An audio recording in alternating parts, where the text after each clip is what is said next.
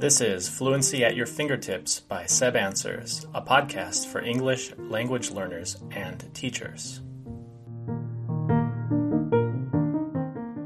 I took a test just a week ago on Monday, and it was the English to Speakers of Other Languages test for public school certification.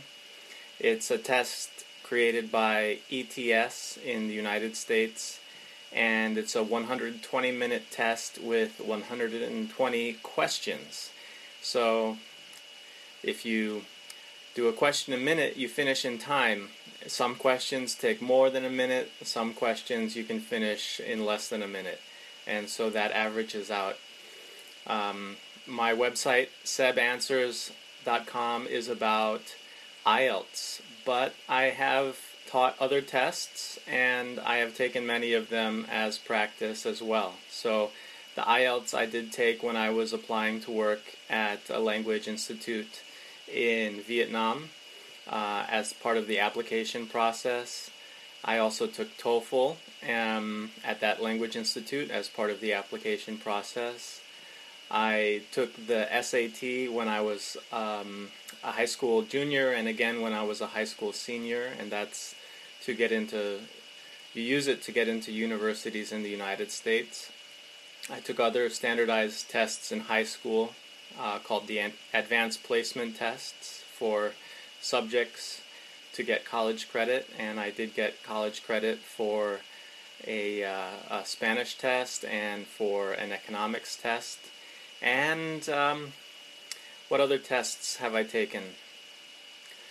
Well, let me talk about this one that I took last week. So I had taken a practice test and got about an 85% and retook the same practice test and only got a couple wrong on the second try after having studied, but I went much faster through the questions, having read them once already.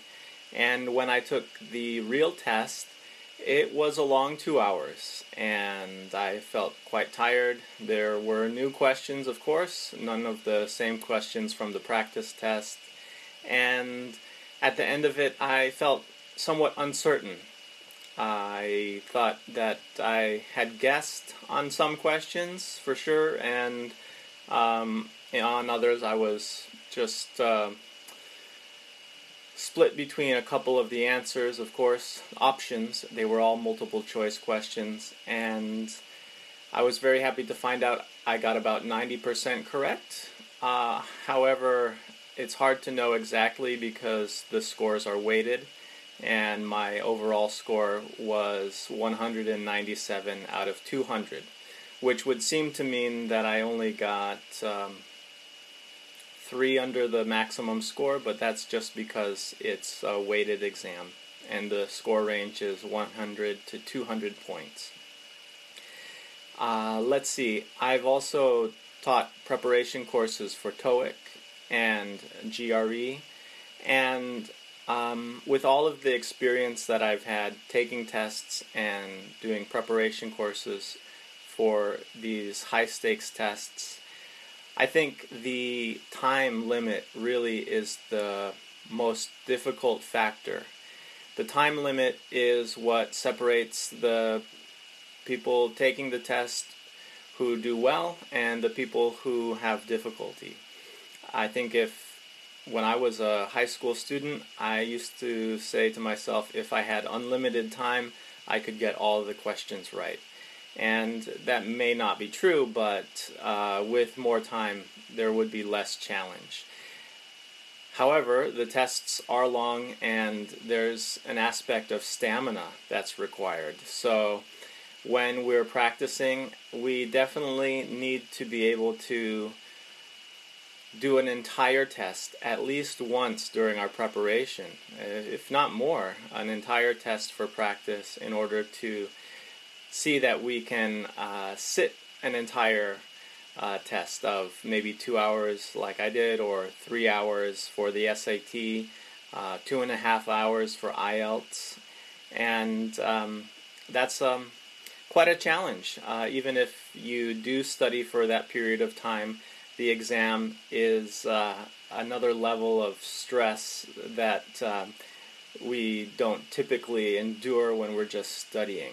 So the exam conditions are very important to simulate, and I would recommend anyone preparing for these standardized tests to do their best to create a quiet space where they can take as close to a real exam condition test as possible prior to going to a testing center, or as I did most recently, testing from home, which is now an option for many of these tests, including the IELTS indicator, which can be taken from home. I've found that with my recent example where I tried composing the essay on video, I was able to type quite a long essay in 40 minutes, much longer than it needed to be. And I think for anyone who has touch typing skills, the new IELTS format will be easier to compose an essay, edit it, and finish in time.